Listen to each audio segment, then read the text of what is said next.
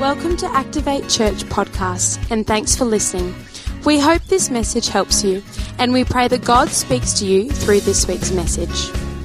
My name's Ben. If you're here and you're a guest, so great to have you at church, especially if this is your first time, and really great to have you. We've been working through the book of John, First John, and we're going to continue with that today.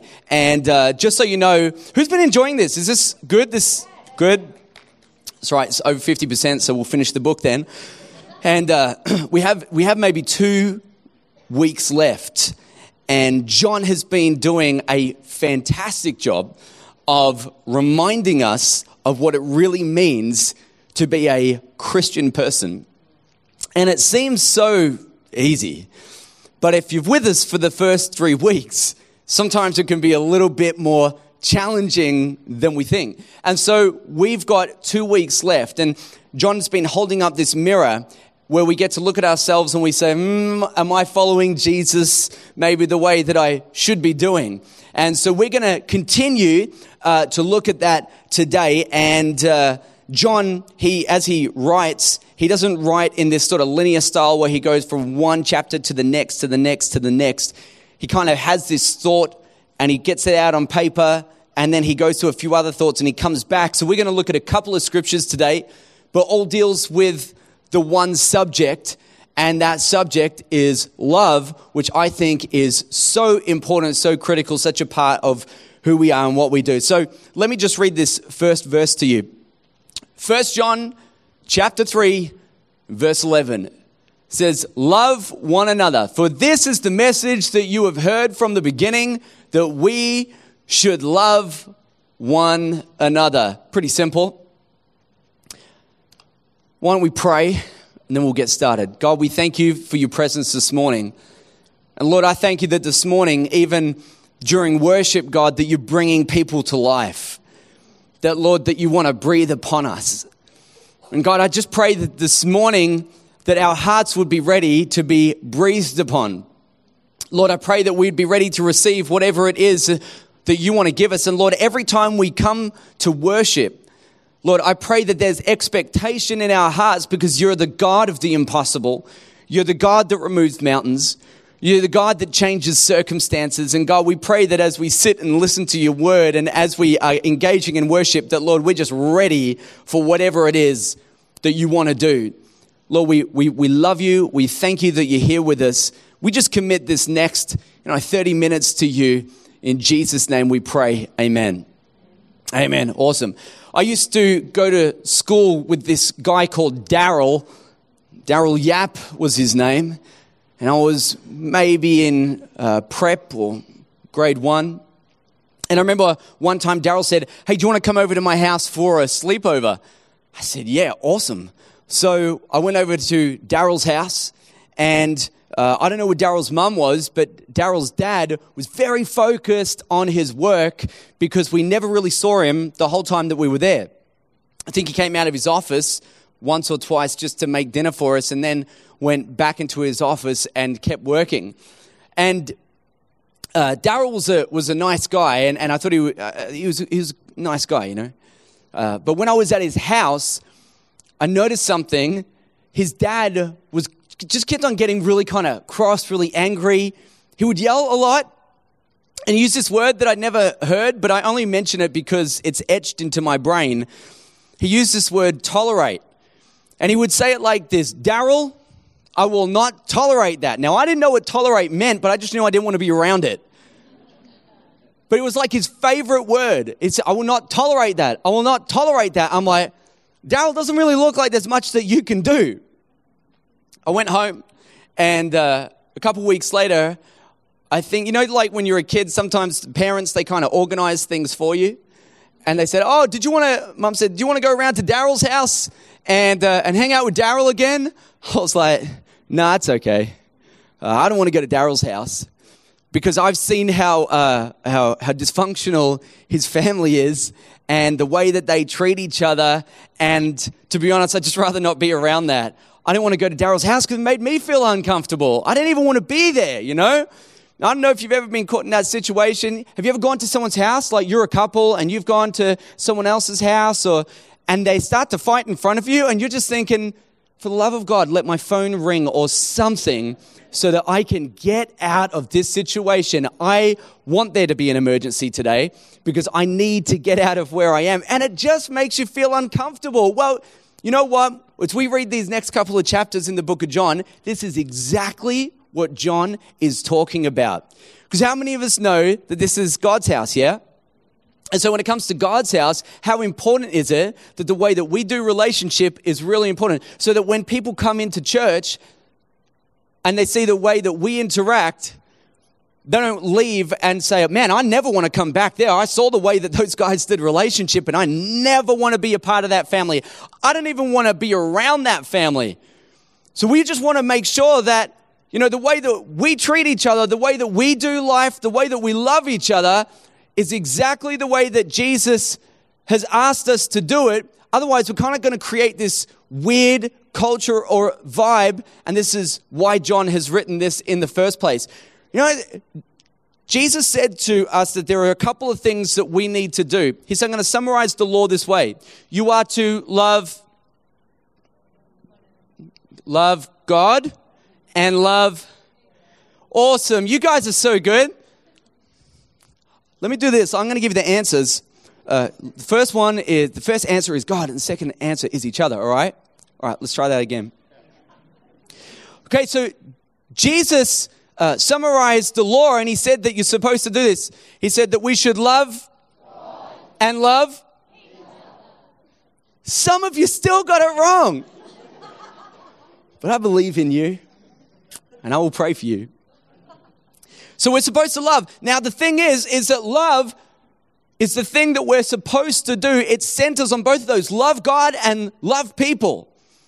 And I'm simply making the point that love is supposed to be central to what we do, whether it's others or God. Love is supposed to be central to everything that we do. In fact, Jesus said, you will know my disciples by how they love one another.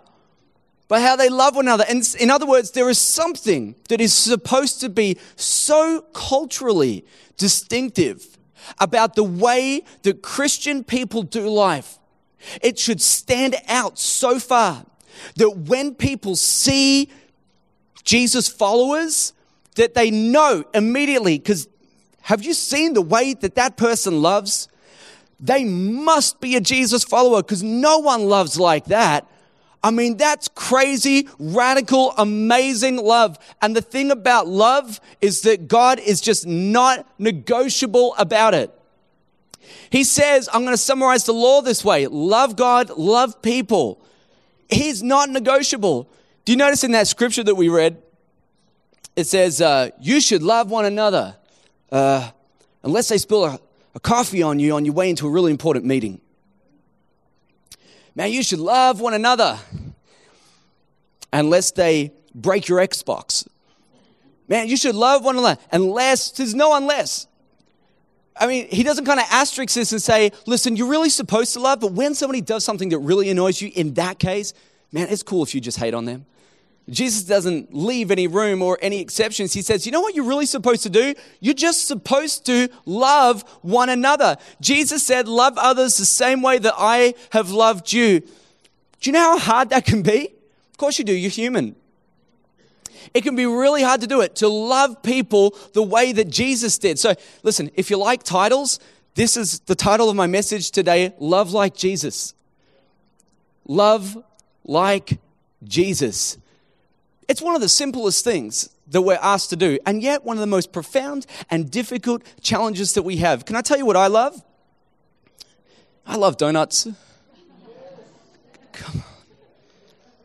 And not even Krispy Kreme donuts. Like, I just love Donut King donuts.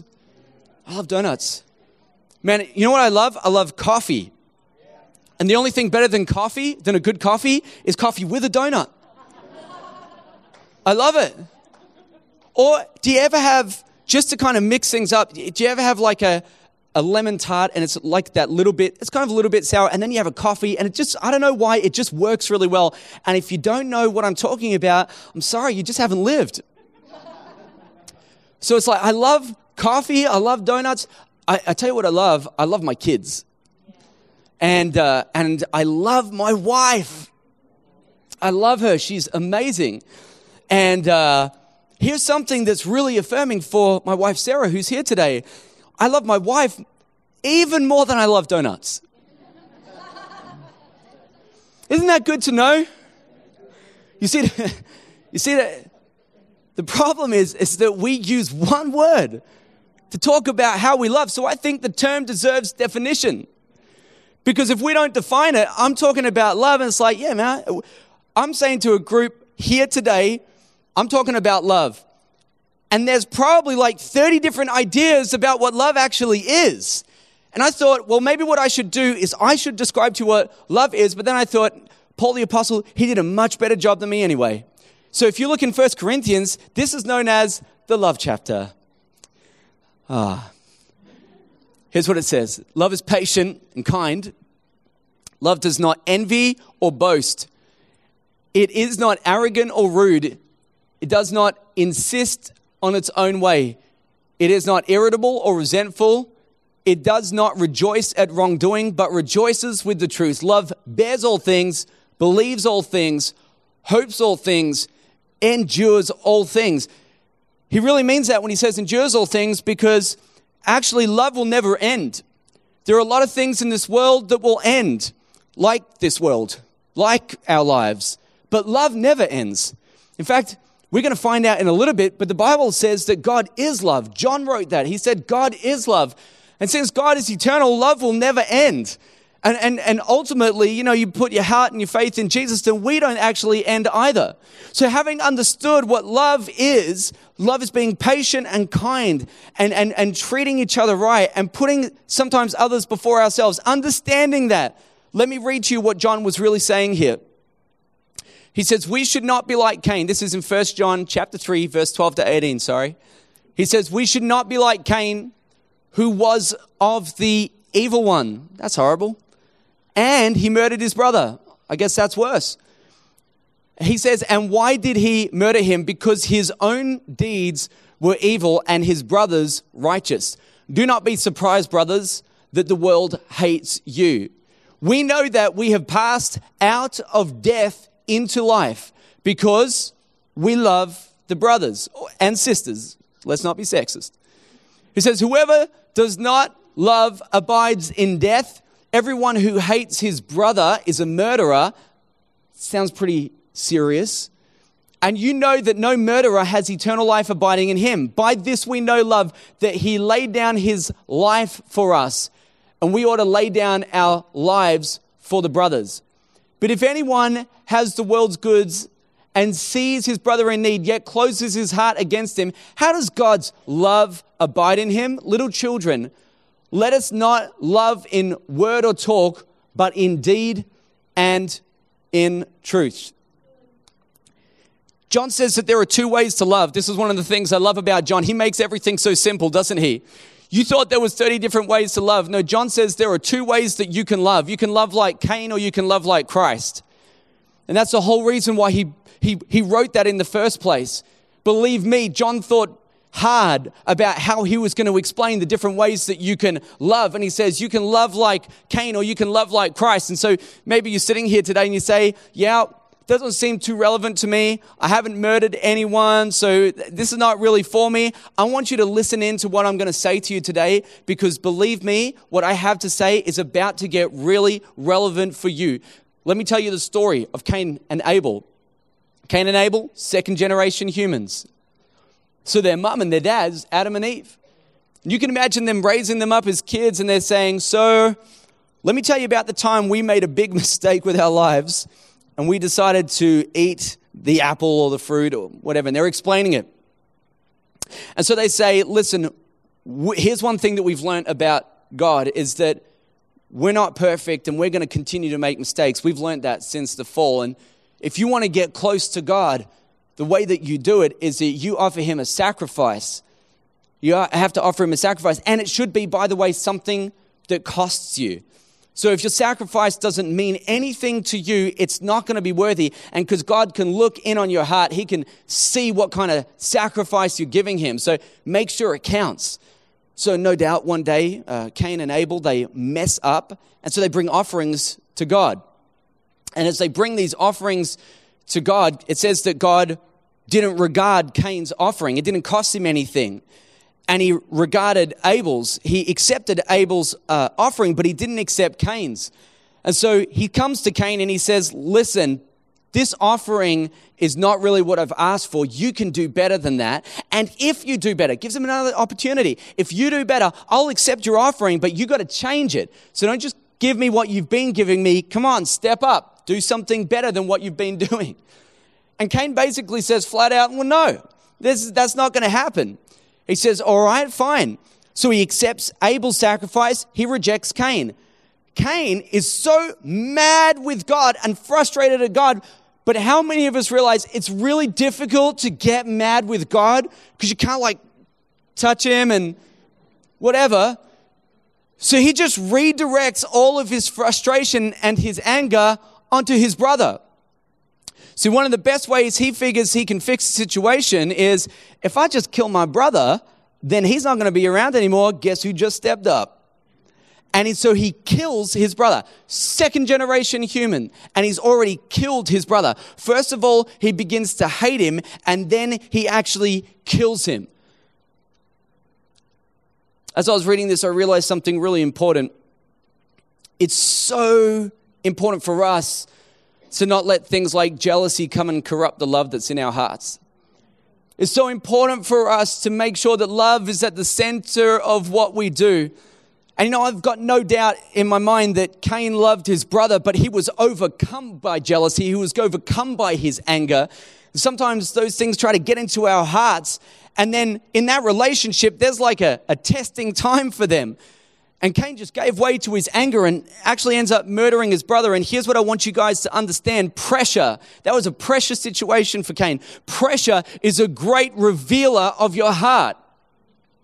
It really is. It will expose what's in your heart. And the reason why that's so important is that until pressure comes, your love hasn't been tested. And if you don't believe me, ask a couple who've been married for 50 years. And they'll come to you, they'll say, yeah, there was really tough times. And the truth is sometimes people make it and sometimes people don't. And there's no condemnation from me. I'm just saying that your love doesn't get tested until troubled times come. And then it has to stand the test. Whether you've been married and you're a married couple, your relationship with your parents, even if you've been long-term friends with someone, eventually someone kind of gets into an argument and it's like, will your love stand the test of that relationship? And I remember growing up as a kid, and me and my brothers, we would get into some arguments and some fights. And so at the end of it, Mum would come to sort it out with her shoe. And so she would come and she'd sort things out. And this is what she'd say. She'd say, now say sorry to your brother. And you know how brothers say sorry?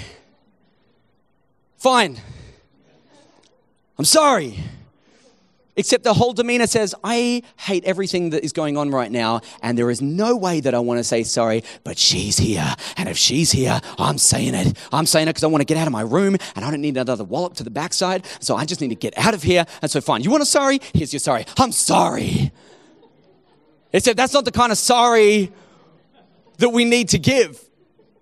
It's not the kind of sorry that God is looking for. That's like a brother, I just got in a fight, I need to get out of trouble kind of sorry. So if you're sort of wondering, I don't know if this Cain story is really relevant to me, this was what Jesus said. He says, if you're angry with your brother, you're liable for the same punishment as murder. Shock. If you want to know where it says that, go back to Matthew chapter 5, read the Sermon on the Mount and just keep going. He says, if you are hating on your brother, you're liable for the same punishment.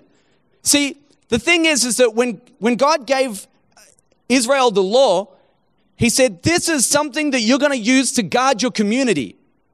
This is how you're going to set things up. There's a whole bunch of laws and rules. Except the thing about the law is that the law could only judge what was on the outside.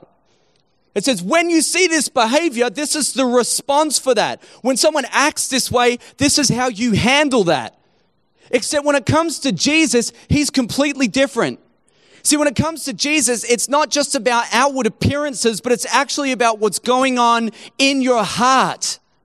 So you might be saying the right words, you might be doing the right things, but at the end of the day, if you've still got contempt in your heart for someone else, you're not doing it the way that Jesus asked you to. You're not loving like Jesus. We got to be people that learn to live and to love the same way that Jesus did. Do you know the Bible says in Hebrews that the word of God, which by the way is Jesus, is sharper than any two-edged sword. It pierces to the division of soul and spirit, of joint and marrow. It discerns the heart and the intentions of men. Jesus discerns your heart. When you're saying you're sorry on the outside, you may be feeling the requirements of the law, but the truth is on the inside, you got contempt towards somebody. You forgave them with your words, but not with your heart. And what Jesus is saying is, you know what? The standard of the law is down here. Yes, with the law, we're just making sure that you keep up appearances. He says, but when I come, here's the standard I expect. Jesus always raised the standard and raised the bar. And people are saying, well, how are we going to be able to do this? Jesus says, your righteousness must exceed the righteousness of the Pharisees. And everyone's like, that's impossible. He goes, I know, it's why I came. And I'm discerning your heart and I'm discerning your intentions. And you know what? God looks into the hearts of people to make sure that they're doing it right. And just so I'm really clear, and it's about to get really quiet in here, just so I'm really clear about what this message is about, because the truth is, man, I could just turn this into a great message about loving people and it would have universal approval. Everyone would love that message. But here's actually what John is saying. So I can be really clear with the text. He says, if you're carrying offense and unforgiveness towards another Christian, you're loving like Cain and not like Christ. This is about actually loving the brothers. I could turn it into another message, but I just figured I just might as well say what John said since we're working through the book. The thing is that he's saying, if you know another Christian person who's offended you, and you forgave them on the outside, but your heart is still holding on to it. You still got unforgiveness in your heart. You still got bitterness there, and you can't let go of it. You're loving like Cain and not loving like Christ. That's his whole point, because that's not the way that Jesus loved. Now, here's what I'm not saying. I'm not saying that offenses won't come. Come on. Whenever you do life with people, offenses will come. Bitterness will come. Hurts will come. People may not deserve your forgiveness. You may feel like that. People may say the wrong things to you. And yes, they were absolutely wrong. Yes, those things happened. Yes, they treated you bad. But if you want to love like Cain, hold on to it. But if you want to love like Christ, what you've got to do is begin to let go of that and just move on with your life. I didn't say it would be easy. That's not what this is about today. It's not easy to forgive people when they hurt you sometimes. I understand that. I know that. And sometimes that person might still be in the wrong. And worse, they don't even admit it. But that's not the way that Jesus asked us to love. That's not loving like Jesus. Here's what the Bible says. This is so strong. I thought it was going to get quiet. It's going to get real quiet now. I would never say this, by the way. This is what John says. If anyone says, I love God and hates his brother, he is a liar. For he who does not love his brother whom he has seen cannot love God whom he has not seen. And this commandment we have from him, whoever loves God must also love his brother. Do you know what John is saying there? He's saying, if you say you love God and you've got unforgiveness and bitterness and resentment towards somebody, another Christian, this is what it's about. You don't even love God. He says, because if you loved God, you would actually forgive that person and move on. He's saying, if you're saying I'm a Christian and I love God, and you have that unforgiveness, he says, you're a liar. You don't love God. Now, I would never say this, but John did.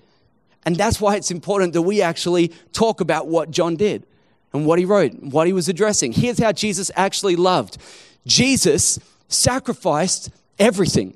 Jesus sacrificed his position in heaven to come to earth so that he could live on earth to forgive people of their sins. He sacrificed so much, and the culmination of that sacrifice was his life. And here's who he came to do it for: his enemies. the people that disregarded him. In fact, if you read Romans chapter 5, it says that the world was basically an enemy of God. And yet while we were enemies in that moment, he came for us. He came for people that disregarded him. He came for people that hated him. He came for people. Do you know why? Because it was his value and not theirs. He came because love was his value. See, the truth is, and this is hard, but try to wrap your head around it. When you love someone, you love them based on your values, not necessarily on what they give you back. And that's how to love like Jesus. So it was my daughter's birthday yesterday, her party, and her first birthday party. And I was looking at a whole bunch of photos, and the photos reminded me of when she was just born. And here's what babies give you in the first sort of 6 months. Sleepless nights, dirty nappies, tired days. They don't give you anything, really. I mean, seriously, if you ever didn't want to be around someone, it would be that kind of person, right? Except that you love them like crazy. And you love them. Why? What are they giving you back? Nothing good. They don't love you. They don't cuddle you. They just get fed. And then they have a nappy and you change it. And it's like you love them because of how you feel about them, not because of how they feel about you. You love them because it's your value, not because it's their value. They don't even understand what's going on. You're just pouring out your love into them. You love them so much. They're not doing anything for you. Sometimes people aren't going to do anything for you. And in the middle of that, you're supposed to continue to love them. Why? Because that's what it means to love like Jesus. You're just loving people who may never actually love you back. That's how we do it. It's based on our value. This message is so practical. It's so pragmatic with so much application that you can just put straight into your life right now. When you see people that are in need, you help them. When you see people that need to be forgiven, you forgive them. When you need to say you're sorry for something, you say you're sorry. I mean, this is what it means to love like Jesus. And here is the whole point, right? The church is meant to be the best community on earth where you will find at the center love and grace and forgiveness. That's what we're supposed to be doing here. Because no one wants to come over to our house and play if we're not doing that right. And this is not just about us, it's about us and the global church. The church should be the place where anyone can come and just know at the center of that community there will be love and there will be grace. And people will just love on you, and it doesn't matter what you've done. And even if you've broken someone's trust, you could go back there and someone will forgive you, because at the end of the day, we understood that Christ forgave us, and it's our job to continue to forgive other people as well. This is what he says in 1 John 4, 7-17. This is a little repetitive, but it's so good, I thought I'd just read the whole thing. He says, God is love. Beloved, let us love one another, for love is from God, and whoever loves has been born of God and knows God. Anyone who does not love does not know God, because God is love. In this, the love of God was made manifest among us, that God sent his only Son into the world that we might live through him. In this is love, not that we have loved God, but that he loved us and sent his Son to be the propitiation for our sins. Beloved, if God so loved us, we also ought to love one another. No one has ever seen God. If we love one another, God abides in us, and his love is perfected in us. By this we know that we abide in him and he in us, because he has given us of his Spirit. And we have seen and testify that the Father has sent his Son to be the Savior of the world. Whoever confesses that Jesus is the Son of God, God abides in him and he in God. So we have come to know and believe the love that God has for us. God is love. And whoever abides in love abides in God, and God abides in him. By this is love perfected with us, so that we may have confidence for the day of judgment, because as he is, so also are we in this world. We're supposed to be like Jesus is in this world. That's why we're supposed to love like Christ. As he is, so are we. What he does, we're supposed to do. How he loves, we're supposed to love. You know, in the Bible, it says that we are ambassadors of Christ. In other words, we represent him. And that's the whole point. Because when people meet us, I wonder if they're meeting this picture of who Jesus actually is. We're meant to represent him in every way that we can. Jesus is God's love to the world. You know, the Black Eyed Peas, they wrote this song.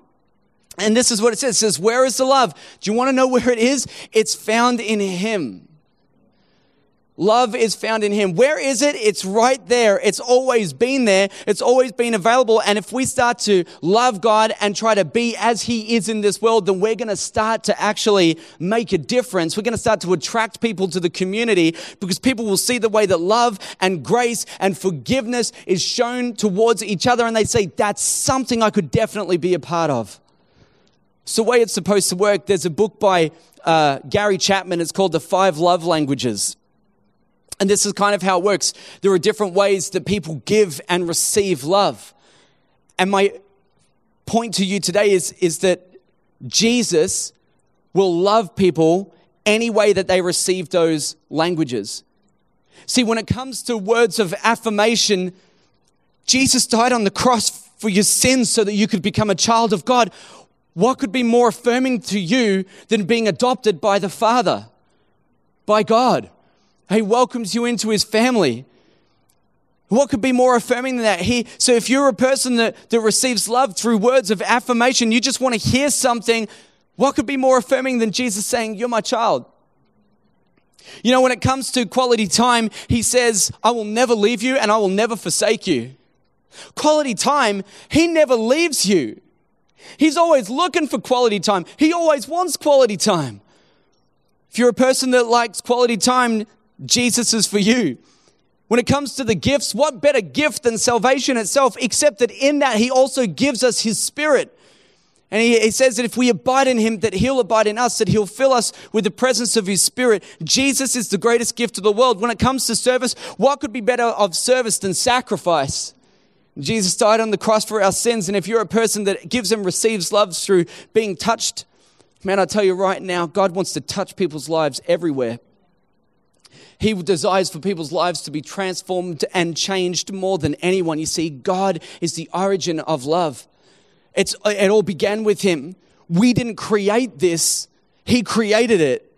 There was the God, Father, Son, Holy Spirit. There was love in that. Then they created us and we were born out of it, so that when we go to find out what love is, we shouldn't be looking anywhere else, but we should be looking back here to say, how did Jesus love? Because that's the way that we're supposed to actually do it. Love isn't something that you add to Christianity. It's actually centered on it. The whole reason we're adopted into God's family, the whole reason that God will never leave us and forsake us, the whole reason that he's given his life to us, the whole reason all of that has happened is because he loves us. It centers around this thing called love. Love is meant to be something that is so central to our lives. Here's what John's really saying. He says, if you are a Christian, you should be able to love people better than those who are not Christians. To make it really easy. If you're a Christian, you should be better at love. Why? Because your model is Jesus.